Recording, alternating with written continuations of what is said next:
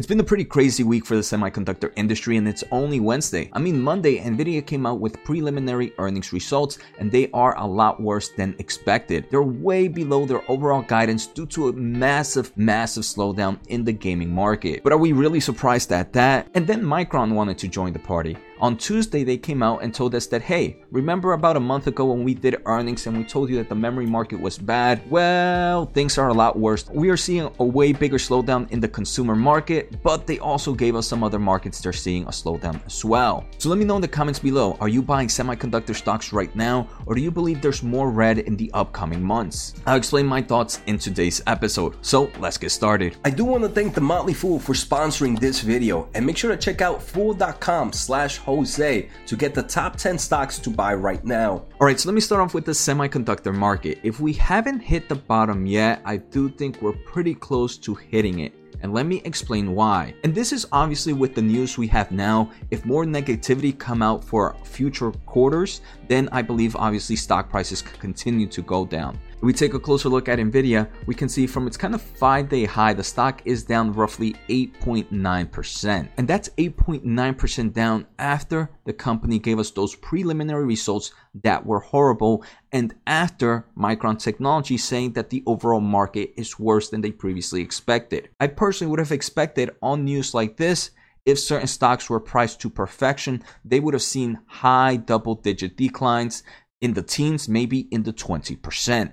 But to have both those news come out back to back and the stock only be down about 9% from its 5-day high, it tells me that the market is being very conservative with the semiconductor industry right now. Micron Technology, the company that reported that their market is a lot worse than expected, from its 5-day high is down roughly 7.8%. So let's take a closer look at what Micron Market mentioned. They said that recently, due to macroeconomic factors and supply chain constraints, they are seeing a broadening customer inventory adjustments. They do mention for quarter 4, which would be their upcoming quarter, revenue may come in at or below the low end of the revenue guidance provided during June 30th earnings call. So in about a month, the company saw major shift. And they do mention that they expect a challenging market environment for this current quarter that they're in, which is their fiscal quarter 4, and the following quarter after that. They mentioned that quarter 1, which is their next quarter,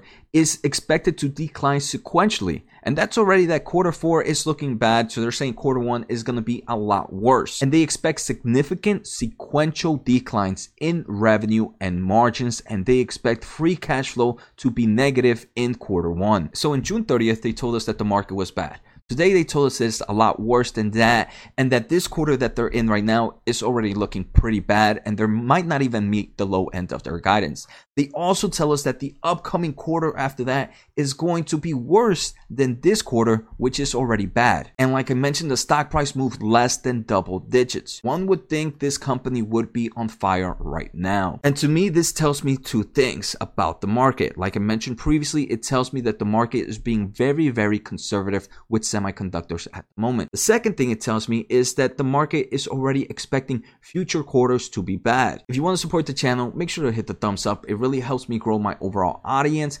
And if you want to support a little bit more, make sure to subscribe using my link at fool.com/Jose. Outside of this SEC report, Micron Technology also did a call and gave us some insight of what's to come in the market or what they're seeing right now. First, they do mention that the weakness in the PC and the mobile market is a lot weaker than they expected it to be. Outside of that, they're also seeing weakening in other markets that they did not expect. For example, they're seeing inventory adjustments in the automotive market and also in the clouding market at the moment. They do mention that all these markets still have long-term trends, but the short term is looking a little bit more volatile than previously expected. And I do believe that data center slowdown is scaring some investors. I want to say that is a big bullish case for a lot of semiconductor investors. If we take a closer look at Nvidia, their data center revenue would be up 61% year over year, so there's still strong growth on a yearly basis, but it was only up 1% quarter over quarter. So it does seem like even companies like Nvidia are seeing a slowdown